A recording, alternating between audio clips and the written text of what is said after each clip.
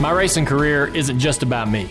It's about the team, the fans, the sponsors, the families, the tracks, the whole sport. Join us over the next 5 months on the Junior Nation Appreciation Tour, where we show appreciation to where it's owed. This is Dale Jr., and you're listening to Dirty Mo Radio.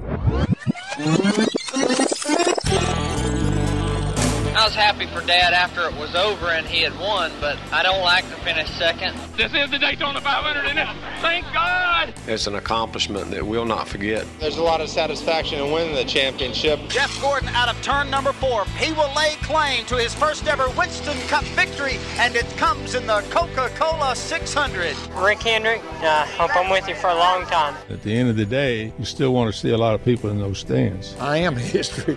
You know what I mean? Back in the day, with Steve Richards and Ron LeMasters. NASCAR history is a rich tapestry of speed, personality, and great racing. Here at Back in the Day, we celebrate that history by keeping it alive, just like Dale Earnhardt Jr. did on the original TV show. We'll take important dates, races, and trends in NASCAR and pass them along to you. Here comes Back in the Day from the Exalta Studio inside Junior Motorsports. Do you remember the earthquake that happened on August 6, 1994? What am I talking about? Why, the inaugural Brickyard 400, of course. As far as seminal moments in NASCAR history go, this is right up there with the first Daytona 500, Richard Petty's 7 titles, and Jimmy Johnson's run of 5 straight championships. This is NASCAR racing on what had been hallowed ground only for Indy cars. And in a strange coincidence, hot air balloons. It's a little-known fact that one Bill France Sr., in the wake of the tragic accident at Le Mans in 1955, and AAA's pulling out of the sanctioning body business, traveled to 16th Street and Georgetown Road to try and persuade Tony Holman to let NASCAR sanction the greatest spectacle in racing. He was unsuccessful, to say the least. Yet in 1994, NASCAR stock cars rolled out onto the immaculately smooth Indy pavement and proceeded to put on a show for a jam-packed stadium. Prior to the addition of the NASCAR race, nothing else had been run at IMS, at least as far as official races go, with the exception of the first event, which was for hot air balloons, in 1909. And that didn't count since they didn't actually use the racing service. As a native Hoosier and proud son of Speedway, well, I'm a grandson anyway, my father grew up there, it was a banner day for me to see NASCAR's best on the best track in the world, bar none. What else was going on in 1994? Glad you asked. The Dallas Cowboys won the Super Bowl over the hapless Buffalo Bills. For just the second time in history, there was no World Series. A labor strike canceled the Fall Classic. The heartbreaking Schindler's List won Best Picture that year, and Forrest Gump was released as well. It would win Best Picture the following year. ER and Chicago Hope dominated the airwaves on TV, while LA Law and Star Trek The Next Generation signed off for the last time. It was a big year for celebrity passings. Having lost a close one 8 years ago and having won a close one this year, I can say this: winning's a lot more fun. Former President Richard Nixon boarded Marine One for his final trip to glory. Telly Savalas, Kojak, said, "Who loves you, baby?" for the last time. John Candy went Second City for real. And Cesar Romero, who played the Joker on the original Batman TV series, played his final caper on The Caped Crusader. That brings us to our topic for today, the Brickyard 400 at Indianapolis Motor Speedway. The inaugural played to a packed house, and in one of those coincidences that pop up in NASCAR like dandelions in April, an Indiana driver won the race. Not just any Indiana driver either. It was Jeff Gordon, who became the successor to the retired Richard Petty as the face of NASCAR and the white hat foil to the man in black, Dale Earnhardt. His boyishness and wispy mustache were a direct contrast to the Intimidator, and NASCAR Nation ate it up with a spoon. Let's bring in Steve Richards, longtime broadcaster and pit reporter for the Performance Racing Network, as well as the producer of our show Back in the Day. Did you ever think you'd see the day NASCAR would race at IMS? No, like a lot of people, I never saw it coming. It was amazing when NASCAR announced they were going there, when they're going to test there, and you and I both covered that first tire test back in 1993. That's right. And the first car out on the racetrack was number 3, Dale Earnhardt. I wish we could tell the folks what he said on that first lap. It had to do with Chinese arithmetic. That's what it was. Those of us that had scanners that day. Yeah, that was an incredible day. and one of my most memorable days covering racing. Absolutely. And look, it's well known that I am an Indy 500 maniac. Right. It's one of the pivotal events in my childhood. But what did you think about stock cars racing there? I enjoyed it. It was different. I mean, you remember the old press box there, which was open air. Mm-hmm. We got up into the press box and didn't think anything about it until they came by there the first time. And it rattled your fillings. I mean, it was loud. We were used to like the whine of an Indy car. I mean, those were pretty loud too, the stock block engines. But I mean, it was nothing like 43 stock cars right in a row. Right. And NASCAR tends to race a little closer than Indy cars do, so it was constantly there. I mean, Advil sales were through the roof. It was everybody had a headache, but just the pageantry. It was enough different from Indy, the 500, to make IMS happy. Mm-hmm. But it was really cool to see something else happen there for the first time. Mm-hmm. Indianapolis is as hidebound in tradition as anybody I know, and for a good reason. I mean, it's been around 100 years. Here they come. That's familiar. Yeah. That is. But imagine 43 of them. Yeah. I mean, this was just practice. The sound of the cars at Indy, it's like no other. Right. Stock cars, Indy cars, no matter what. It's because all that metal that the sound is bouncing off of. Yeah. That's enough of that. Yeah, well, it's got my juices going here now. But I mean, it was really cool. They had the balloons. They had the. They didn't sing "Back Home Again" in Indiana, of course. What do they sing? I can't remember. I don't think they sang. God Bless America. I think yeah, probably. Yeah. But I have all the credentials, that gaudy purple and gold. I have all those credentials at home in a shadow box. I just have my tire test credential. Yeah, that you're going to give to the Hall of Fame. Signed by all the drivers. That's pretty. Kyle Petty started that. Yeah.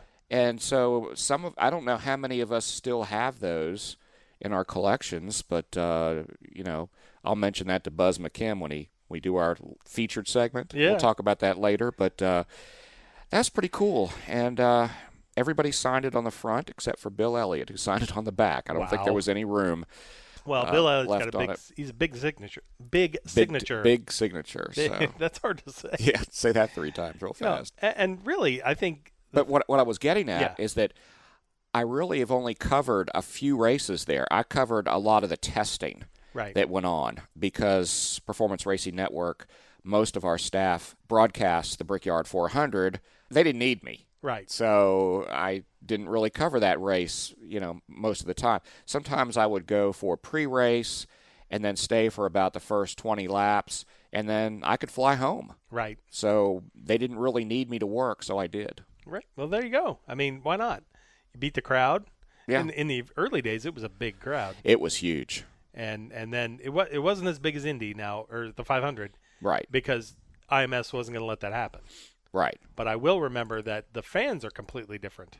Indy 500 fans go there and they pretty much trash the place, or they used to anyway. Yeah. Back in the heyday of the Snake Pit. And everybody was so amazed at IMS that NASCAR fans were polite. They used the trash cans. There was a lot less shenanigans going on in full public view. Right. Well, of course, it was only 3 days, too. Indy was a month. They had time to build up. Exactly. Yeah, I got quite an education in the Snake Pit at Indianapolis. And, look, there's a lot of things that Indianapolis does well. And I don't know if I've told you this story or not, but the first year, 94, we were there for the test session. And the opening day of the race, that weekend, 94, Indy had built the new garages there. And each of them has very nice bathroom shower facilities in the middle of them. Well, I went into one of those buildings, and I was doing what I was there for. And there's a sign above one of the urinals that says, "Dear NASCAR people, do not eat the big white mint." It was a great – I mean, I laughed like crazy. And if I had a cell phone at the time, I would have taken a picture of it, but I didn't. So that's great. And you really don't want to be dragging a camera into the men's room. That's great. That's sort of a weird thing. The reputation of NASCAR fans preceded them. IndyCar was a bunch of wine and cheese. Exactly. Guys too, exactly. At that point, the snobs, pretty much. They aren't anymore. I mean, they're a lot more – this was in the heyday of kart. 94, 95. Yeah. Right before the kart IRL split happened. Yeah. So it was interesting. But, Gordon won that first race, the inaugural Brickyard 400. Right. Dale Earnhardt Sr., got even the following year since he was the white hat, the Lone Ranger type, and Dale was the villain, and I mean, sort of how that played out. He got even, and he won in 95 after a rain delay. I was working for National Speed Sport News at the time. Mm-hmm. We covered it. We had to be back the next day to get the paper out. So we had to leave. We thought it was canceled. We'd lined up we lined up my father to cover the race, write the race report. Right. And the next day, we're out at I-70 getting ready to turn to Ohio. They're back running. Uh-huh. We couldn't believe it. But, I mean, it was really a cool deal that he won. And it was rain delayed, and they don't have lights there. They'll never have lights there. But it was a really kind of cool follow-up to good guy wins, quasi-bad guy wins. Not bad guy, but you know what I'm saying. After the race, Earnhardt was very proud of his Brickyard 400 win. It's got to rank up there with everything you've ever done, but we won 7 championships. And I think the history of this place is just starting with NASCAR being the second driver to ever win a race here. The Indy 500's got how many years of history. So to be in history, set in stone now that we're a winner at the Brickyard, and someday when I retire and I'm gone from racing, that people look back and say that Earnhardt was a winner here, a 7-time champion was a winner here. It's going to be pretty impressive. There's no other 7-time champion that's ever won here. It's kind of funny that the first 2 Brickyard 400 wins, friends won the first 2 races. People don't consider them friends, but they were business partners and friends. And that's right. And everybody thinks of them as enemies, but, there was a mutual respect there, too. He was at a loss for words after he won the inaugural Brickyard 400. I don't know how to describe it in words. I've had so many people ask me, what does this feel like? I think it's far past any feeling that I know. I'm in a dreamland right now, and I don't want to pinch myself. This race means so much to so many people, and it couldn't mean any more than it does to me. And, I've had so many fans been cheering us on all week, and to see them out there standing up cheering for us on that last lap, I had to take an extra lap because it meant an awful lot to me. I was very emotional in Charlotte, but if you would have seen or heard my emotions in that car coming across that checkered, you wouldn't have believed it. I can't put it in perspective. I mean, that's just it. I can't. It's just unbelievable. I mean, I'm. Like I said in the press room, I'm a kid in a candy store with a big smile on his face. Is going to be there for a long time with a big wad of money in his pocket. Big wad of money, obviously. Well, I mean, and the purse there was pretty big. It was second only to Daytona. Yeah. And NASCAR wouldn't let him have a purse bigger than Daytona. And he mentioned Charlotte. Well, he won his first race that season, Coca-Cola 600, less than 2 months earlier. First NASCAR race. Well, first Cup win. If you're going to start checking boxes, the Coca-Cola 600 and the inaugural Brickyard 400, pretty big boxes. Yeah. Right away. Yeah. It's what I found was funny. One of the best stories that came out of that race. Of course, at the time, Gordon was married to Brooke, and the race was blacked out on local television. Yeah. So they reran the race later that evening. Mm-hmm. And guess who wanted to watch the race? Who? The winner. And what did the winner want? He just wanted a pizza. Wow. We got back to the hotel, Brooke and I did, and we're just beat, man. I was like, gosh, I got to get into some sweats and a T-shirt and just kick back. I turned the TV on. All of a sudden, they're saying, the race is coming on because it had been delayed in Indianapolis, so it's kind of, I'm like, perfect, What can make this day any better? And I said, you know what we need? I said, we need to order a pizza. That turned into the biggest chore that I'd had all day. I mean, it wasn't just call up and order a pizza. I mean, first I couldn't find the place that would deliver to that track. And then when I did, they told me it was an hour and 45 minutes. I said, what? I said, an hour and 45 minutes. They said, well, in case you didn't know, there's a big race that just happened over there. And I was like, oh, okay. And so, I didn't want to do it, but I had to. I just said, can I speak to your manager? I'm the one that won that race over there, and all I want to do is order a pizza, and if I could get it any quicker than an hour and 45 minutes, that would really help my day out a bunch. After I talked to him, he called back to the hotel and made sure it was me calling and everything. Once they confirmed it, that thing was there in 30 minutes. I kind of peeked open the door a little slow at first. I was expecting something, but it was just one guy, and he was probably glad because he would have had to split all that money with all his people. So he came by himself and got a big tip. I like it. Isn't that great? Well, it sounds like him, too. Yeah. I mean, he grew up as an open-wheel driver. Mm-hmm. So there was a lot of pizza on the road, cold and otherwise. Mm-hmm. And that kind of warms the cockles of your heart, I think. Speaking of open-wheel drivers, he's a big Rick Mears fan. Yeah. Oh, yeah. Yeah, and Jeff he's never been an autograph guy. Right. He always likes to have his picture taken with a famous person. Same thing. Well, Gordon said that getting Rick Mears' autograph when he was younger was one of the highlights of ever going to Indianapolis. My first really neat experience was getting Rick Mears' autograph here. I stood out there on that fence on pit road and waited, had a T-shirt, and it's really probably the first and only time I've ever waited for somebody else's autograph. And I know I still got that shirt somewhere. It's neat though. Now I know Rick Mears, and he's a neat guy, and I'm really proud that that I was pulling for him and what all he's done. Glad he didn't have to wait for Danica's autograph. That's true. Yeah. You get a lecture on what your job is. But now, interestingly enough, Jeff Gordon has one-upped Rick Mears because he has 5 victories and Rick only has 4. Yeah. At Indy.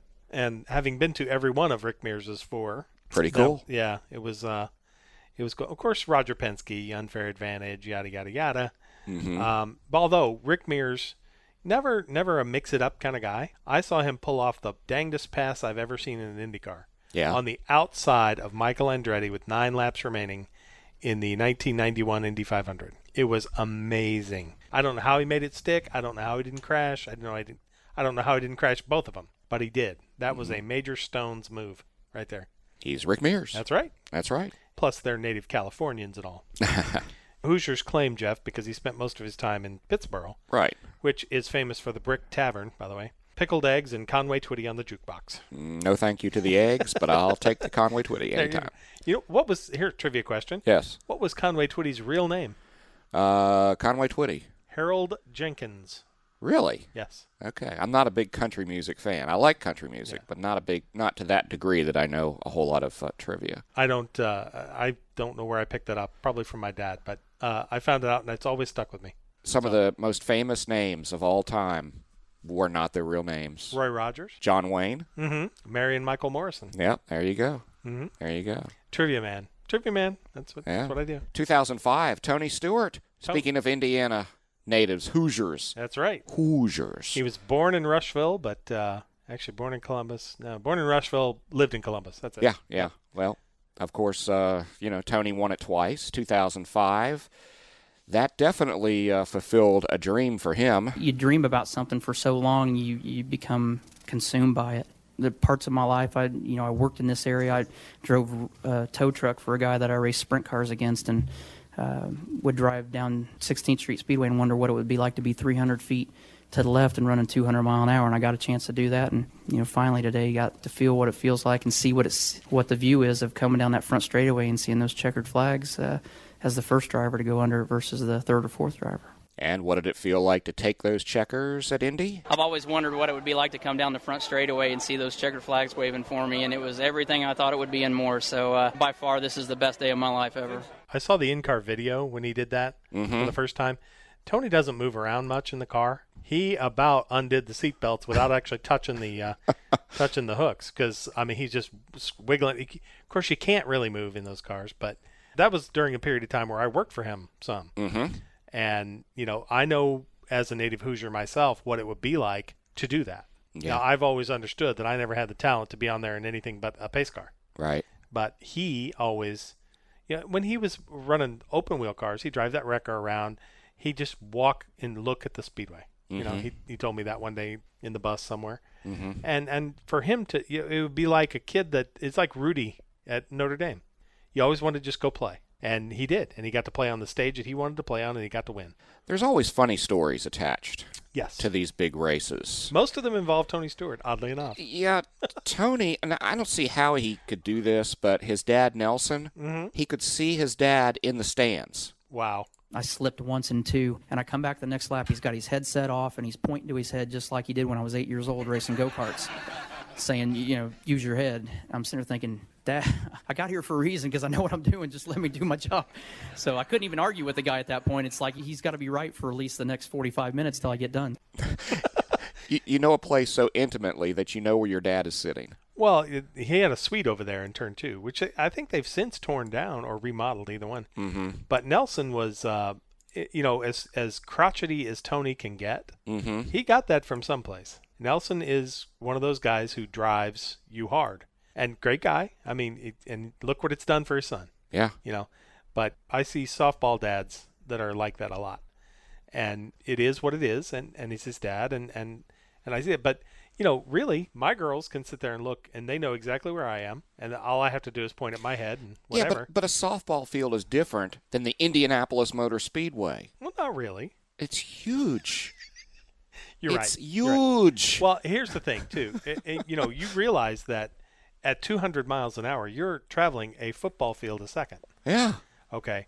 Being able to actually having the vision and the wherewithal to pick somebody out. That's what makes individual a crowd. That's what makes these race car drivers special, I believe, is the vision. Their Right. reaction time, things like that, and their talent, natural talent, but the vision, like an NHL goalie. Right. You've got to have that vision, and we'll never have it. Well, A.J. Foyt at one point was a 2010.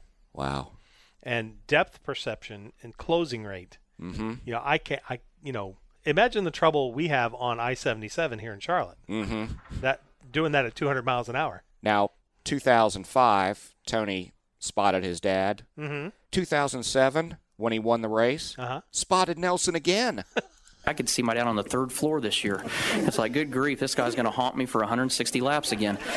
And I'll be perfectly honest. I remembered when I made a mistake there last year, and he was trying to get me to calm down. I just was fearful the first time I made a mistake in that corner with what was going to happen when I came around and the sign he was going to give me to calm down or something. So I tried to, every time I made a mistake, to not even look up there. But, I can look up there and see how nervous he is by what he's doing and how he's acting up there. I mean, you can tell. I can tell also when I was a kid when I was going to get my butt beat. So you just learn things like that.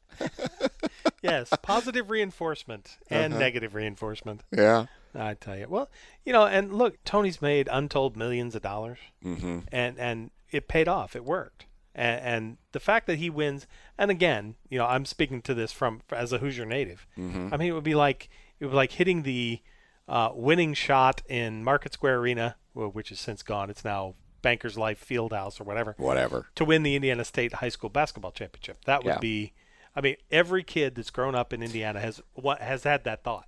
Tony Stewart never won the Daytona 500. Nope. I don't think he cares. No. I mean, he kind of cares, but he doesn't. He won the Brickyard twice. Right. That's what he cares about. He wanted to win at Darlington, too. Well, that's true. Yeah. But still, these are the most important wins. Exactly. Other than Homestead when he won the championship over Carl Edwards, that was pretty darn important, too. That was pretty good. Yeah. 2005 versus 2007, Tony talked about those two victories and compared them. The first one was just like taking the weight of the world off your shoulders. I mean, today it's like we're just happy now.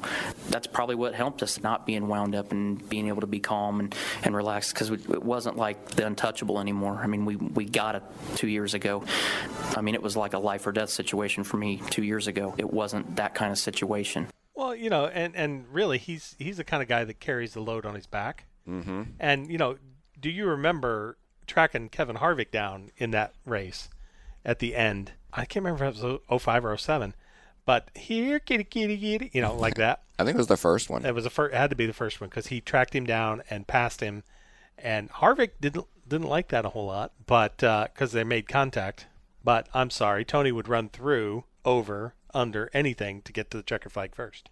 And it's emotional, and he's an emotional kind of guy. Well, 2007 was a great year at Indy, especially for Tony Stewart. 2008, not so much for almost anybody except for Jimmy Johnson, who dominated. Right. But, man, 2008, Ron, was just unbelievable. It just about killed that race. Yeah. And tire problems. Yeah. And they made a compound error, and instead of marbling, it pulverized. Yeah. It was like black talcum powder. That's the way it would wear. And it was unsafe to run at speed for more than 10 laps. So it became a 16-heat race feature. Carl Edwards finished second. He was almost a Brickyard 400 winner. Of course, Jimmy Johnson had a dominant car that day, but Carl told us afterwards the tires just didn't work the way Goodyear thought they would work. Look, I've heard people go on tirades about it. Look, everybody's doing their job. I mean, everybody's trying their hardest. I mean, every once in a while I run into the wall or act like I'm going to punch somebody after the race or something, and everybody makes mistakes. And they just assume that tire was the rubber was going to fill in like it has before, and everything would be fine. And what happened is it turned into a dust instead of laying into the racetrack, and it just never filled in the gaps. So yes, it's their fault, but we're all doing the best we can. I just hope the fans understand that. Nobody wants to see this happen. Goodyear, the least, I'm sure. So, that's what it is. The winner, Jimmy Johnson, said the tire situation definitely was unfortunate. Nobody wanted to be in this position, but the situation that we had, I have to commend NASCAR in handling today like they did. I'm sure it was long and boring at times, but NASCAR called a great race. They kept us from tearing up race cars for no reason. We had a couple guys blow tires out, but I think as an entire sport, we did everything we could today, and we've learned a lot. We'll take our lumps, I'm sure, and come back next year and put on a better show. I remember the 2009 race being a particularly decent one, and the fans didn't come back. I mean, it was probably the least attended Brickyard 400. Yeah, it took a while for them to come back. Right, but, eventually, when you see it was a one-off, and you realize that a company like Goodyear, Stu Grant aged 15 years in that single weekend. Yeah. And Stu Grant is the director of the worldwide of Goodyear. Goodyear's been bulletproof for so long, and they get taken for granted. And when something like this happens, they're going to take it. But by about 2012, I think the attendance was back to where it would be, and they've kind of gone better ever since. Most of the time in NASCAR racing, tires are not an issue. Right. And that's to commend. You got to commend Goodyear for that. I mean, they've done their job, with professionalism and top-notch character, and they do a great job week in and week out. Sometimes things just don't work out right. They're human like everybody else. A few years before that, they came to in the middle of the tire battle with Hoosier. Mm-hmm. They were at Pocono, and their tires were too wide. They wouldn't fit in the box, so everybody had to run Hoosier tires. Well, the tires were different enough that it really messed the Goodyear teams up, and Hoosier didn't have enough tires on hand to run the race. Yeah. So. And it happens rarely, but when it does, you got to kind of deal, and that's what they did. They couldn't say, well, we're just going to cancel, because they would have burned that place down. It was Jimmy Johnson's fourth Brickyard 400 victory, something he couldn't really believe. It's unbelievable. To win 4 times here on a track that I idolized as a kid and watched so many races. Well, once a year I'd watch a race, I guess, but as a kid, it's tough to keep your attention span and sit on the couch with my dad and grandfather in some cases and watch every lap of the 500. And then when NASCAR came here and my career was heading that way, man, I might be able to drive on that racetrack, and have it all turn out as it has is pretty awesome. And Jimmy was also shocked at the names that he joined as 4-time winners at Indianapolis. It's unbelievable to be in that company. Rick Mears was a childhood hero of mine.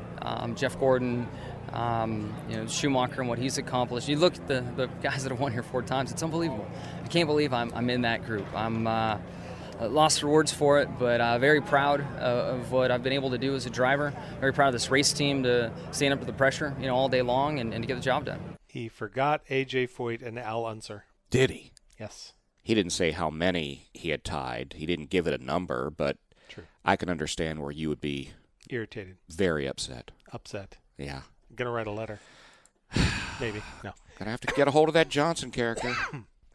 But, look, winning at Indianapolis is like, as we said before, it's like winning a game on Lambeau Field or some a Yankee Stadium. Right. Wrigley Field, Fenway. Yeah, sure. But Indianapolis, to me, and those of you who've listened have known my affinity for the place. But, stock cars belong there. Formula One race there. Mm-hmm. MotoGP races there. It is a place built for racing, and it was a crime, in my opinion, to have it sit idle 11 months out of the year. Mm-hmm. Now, they test or whatever, but, come on now. You can make money at it, and it's not all about making the money. It's about sharing the hit. Le Mans is once a year, and that's a public-private circuit. Mm-hmm. So, during the week, Pierre and the wife go to the store on the Mulsanne Straight, because that's actually a public road. But you can't do that in Indianapolis. Now, I said there was always a funny story connected to these. Did you know Jimmy Johnson, when he was a little kid, he trained to be an IndyCar driver? No, I did not know that. I'd take the couch and turn it at the wall and build a cushion, like a little tunnel or little thing to sit in, pretend I was a race car driver and watch the race. Yeah, it was last year. Guess it'd be 2001 before he came into Cup. Actually, I have something in common with him because my father had a recliner that when you pushed the leg part up, at that point I could fit in between, and it was like you were in the cockpit and you had a little steering wheel. Neat. And you could just I won 50 Indy 500s. Did you? Yes. Wow. Never crashed. Never. Nobody could beat me. Fantastic. I had a helmet. It was wonderful. My mother would just walk by and shake her head and keep doing what she was doing. A couple of years later, Jeff Gordon would win his fifth. Wow, his fifth. 5, yeah. Brickyard 400, and he said the feeling of winning that race was a lot like the inaugural one in 1994. Very, very similar. I remember in 94, just in the closing laps of just disbelief, and you don't want to see a caution. You can't believe that, you're leading the Brickyard 400 with just a handful of laps to go. You want to take that moment in and look into the crowd and see what they're doing, but at the same time, you don't want to lose focus, and you know that it's not over until, in this case, the white flag waves. And so, I kept going in and out of those emotions of all right, don't get off track and what's going on. Remember, we still got to get to the end. Be ready if there is a caution. But yet, I will say on that last lap, I looked up in turn 4, and to just see everybody standing and cheering, that's awesome. That sends a chill up your spine as a race car driver in a race that is so important to you, and yet you have so many fans out there supporting you at the same time. And yet, Jeff Gordon is not the winningest driver at Indianapolis. That's true. That would be Michael Schumacher. Yeah. He won 7, but that's Formula One. That's not a real racing circuit. Anyway. Well, your open wheel faithful would say the same about stock cars. But that's true. That's another story. Yeah. But, It's all racing. It's all good. What I found interesting was that was in 2014 that Gordon won that race. Kyle Larson was also in that race. Wow. We talk about the young kids coming up. They were just starting to come up then, and Larson actually finished 7th. He's got 3 top 10s now. Kid's a wheel man. At the Brickyard. We talk about funny quotes and funny stories. Larson in the post-race was asked how NASCAR could make passing easier at Indianapolis. I don't know. I'm not an engineer. I don't know how to answer that question. Cover it with dirt and put some wings on top. Good answer. That's a solution for a lot of stuff in Kyle Larson's life, really.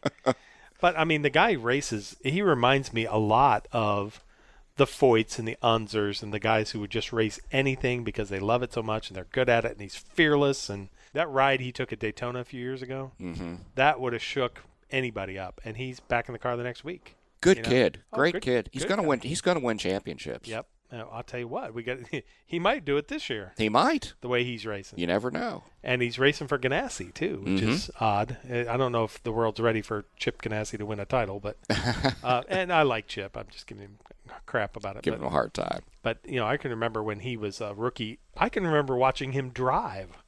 He drove Indy cars. I watched him flip down the backstretch at Michigan. Wow. That was interesting. He was okay. He hurt pretty good, but he was okay. Yeah. And but he raced at Indy. I saw him there when he became a team owner. His father, Floyd, was a character. Yeah. Good Lord. But funny. Really funny. Did not pay to make him angry, but, man, he was funny. Do you have a good Chip Ganassi story you can share with our folks? Not really. I had to do an interview with him one morning at Nazareth during the IndyCar race, and he made me wait for about 6 or 7 minutes while he finished his bowl of Fruit Loops. Really? Yes. Chip Ganassi and Fruit Loops. Chip Ganassi, Fruit Loops, race morning. Perfect. At Nazareth in Pennsylvania. It's that sugar. Yes. Yes. What gets him going. It was interesting. The IndyCar race at Texas, his car, Tony Kanaan, his driver, was involved in a crash that wiped out about 7 cars. And James Hinchcliffe blamed Tony Kanaan. And Ganassi said, well, no, it wasn't Tony's fault. It was just one of those racing deals.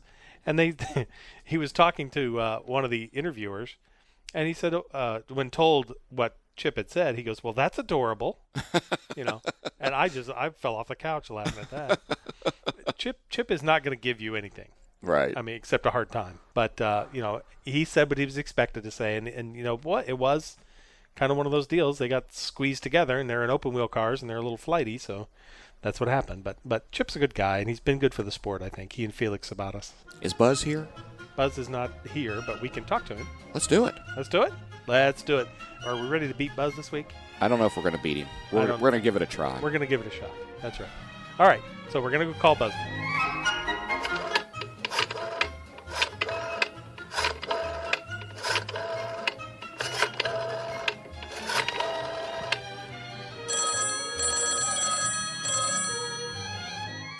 This week's featured segment is called Beat the Buzzer. It's very simple. We've managed to entice NASCAR Hall of Fame historian Buzz McKim to join us each week for this segment, and as if that isn't enough, our listeners can win prizes. Prizes? We like prizes. From either Dirty Mo Radio or our sponsor, Exalta. Free stuff, yes. Free stuff. We like that. Buzz, welcome to Back in the Day. Well, thank you, gentlemen. You are gluttonous for punishment, aren't you? Yes, we are. We definitely are. Well, we just keep, one of these days, though, we're going to turn the tables and, you're buying that, aren't you? Something's going to come of this. I don't know what. Give me your thoughts real quick before we start. What's your thoughts on NASCAR racing at IMS? Oh my gosh, it's it's a long time dream come true for Big Bill France. Of course, Big Bill founded the sport about 70 years ago. This December, it'll be his 70th anniversary. And Bill worked on teams before World War II with a fellow named Art Sparks. Mm-hmm. And Big Bill would go out there every May, and he'd work on Art's team. In fact, one of Art's cars actually won the 1946 Indy 500, and Bill was on the winning crew. Wow. So he started out in open wheel racing, and he always dreamed of racing at Indy. And then in 1994, NASCAR finally took the green flag for the first time at Indianapolis Motor Speedway. So every time that race comes around, every year I keep thinking, man, oh man, wouldn't old Big Bill have enjoyed seeing this? Now, I have an interesting artifact at home that I'm not sure if the Hall of Fame will be interested, and I'm not sure if I would donate it. Oh. I covered the first tire test at Indy back in 1993. Ron was there as well. I have my credential signed by every driver who took part in that test. Oh, man. Now, see, that would be something we would really enjoy borrowing for a time. Yeah. And then we would return it to you, but that would be an awesome piece. All of the drivers signed it on the front, except for Bill Elliott, who signed it on the back. But okay. It's really strange because Ernie Irvan signed his right next to Davey Allison's name. Man, isn't that wild? Yeah. I have a swizzle stick from St. Elmo's. Well, Bill Broderick was buying, so we all took part. Why not? Well, we were going through some old magazines the other day here, and we found a February 1948 issue of Speed Age, that grand old magazine. And in that issue, it talked about a new organization being founded called NASCAR.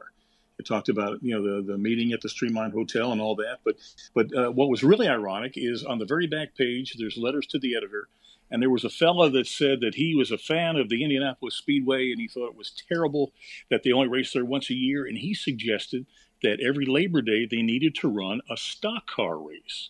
Now this is 1948. This guy came up with an idea to run a stock car race at Indy, and it took until 1994 to actually have it happen. Who was it? Do you have any idea? No, it was some nondescript guy, and just a fan. Yeah, just a fan. And he said he'd be happy to consider himself the first entrant if they wanted to put it together. That sounds a little bit like Burton Smith writing under a pen name. Yes. Did it say Humpy on it? No, there was no Humpy involved. No Humpy, no Burton. No Humpy, yeah. No Burton. Okay. All right. Yeah. All right. As you know, Buzz is here to play and beat us up again. So let's set this up for you, how it works. The week before each episode, we put out the call for Junior Nation and Dirty Mo followers to take to our Twitter accounts at Exalta Racing and at Dirty Mo Radio, and post with the hashtag Back in the Day and tag with Exalta. Of those, Buzz will represent one lucky fan in Beat the Buzzer against wily co-hosts Steve Richards and Ron LeMasters. We are wily. We're getting less wily as the weeks go on, I think. We're like Wile, I think, now. If Buzz gets them all right, and he usually does, one lucky fan chosen randomly from that week's submitters will win a prize from, as we said, Dirty Mo Radio or Exalta. And we are playing for Jay Coker. All right, Jay, way to go. Jay Coker. Yeah, I'll give it my best shot. Okay. All right. I'll just take the first question since I'm talking. Sure, go ahead. Okay. You're talking. Go ahead. Keep going. All right. Question number 1. Of the 23 Brickyard 400 races, how many has a Chevrolet finished first? I'll tell you what, the old Bowtie Brigade really has dominated that track, and there have been 16 wins by Chevy out of the 23 that have been run. Bowtie busted again. Yeah, I figured he'd get that one right. I did too, yeah. Question number 2. Who is the all-time leader in Brickyard 400 victories? You know, the big thing about Indy was, if somebody could win 4 Indy 500s or 4 races at the Brickyard, that would be so cool. You know, Foyt was the first. Now we've had a few since then, but our old buddy Jeff Gordon has 5 wins in the Brickyard, or at the Brickyard, in the Brickyard race. So he's the all-time leader there. That was the easy one. Yeah. Yeah. Okay. 94, 98, 01, 04, and 14. Yeah. And, you know, Jimmy Johnson's come close. Right. Yeah, we talked about him earlier. I think he has 4. 4, that's right, yeah. All right, question number 3, our last chance, last arrow in the quiver. How many times has the Brickyard 400 been won from the pole? Okay. It's hard to do in the Indy cars for sure. Of course, they've been doing it a lot longer there. But there have been 4 wins from the pole. You have Harvick and Jimmy Johnson, Ryan Newman, and most recently was Kyle Busch this past year, 2016, and that was his 2nd consecutive Brickyard win. And Kyle won from the pole in 16. So we have 4 of them so far. Now, I didn't actually look, but has anybody won back-to-back before Kyle? Oh, you know what? Golly, I want to say DJ, but I'm not 100% sure. I would have to go back and do a little bit of work on that. I think there was a year break in between those. Yeah, yeah. Next time we do this, I'm going to get you with that. Very good. Well, you did it again, Buzz, and old Jay Coker's going to get a prize, and he's, you know, I think all the people that win prizes from your knowledge should come and take a picture with you at the NASCAR Hall of Fame. Oh, wouldn't that be wonderful? Yeah, we would really enjoy that. Hey, Buzz. Yeah. Jimmy Johnson won back-to-back in 08 and 09. Oh, super. Okay, Right. thank you. So for just that. one other. Just one other. Okay, there you go. Well, I'm going to go ahead and put that in my important things to remember list. Well, now I can't do that next year. Thank you, Mr. Information. Jeez. I lay it out there for you, and you just smack it into left field. You know? Somebody's got to do it. That's right. Yeah, I suppose so. Well, Buzz, thank you so much for coming on and doing this. It's really getting a lot of play in our comments. Everybody loves this segment, and as much as we hate getting beat, we can't imagine getting beat by a better guy. So. Oh, well, see, what it is, though, we're building the anticipation of one day I'm going to fall right on my butt. And, to show that I'm only human, so keep tuning in, folks, and see if I'm going to crash and burn one of these. I think I'm going to have to see if the Dirty Mo officiating league will allow me a touchdown celebration if we do that. Oh. I don't know if we should call him the Encyclopedia Britannica of NASCAR knowledge or the Wikipedia of NASCAR knowledge. Oh, the Encyclopedia Britannica. Wikipedia is just, Yeah. Okay. Yeah. Either one. Either well, one I'm works. honored. Whatever you want to call me, it doesn't matter. Just not late for dinner. Not late for dinner. That's right.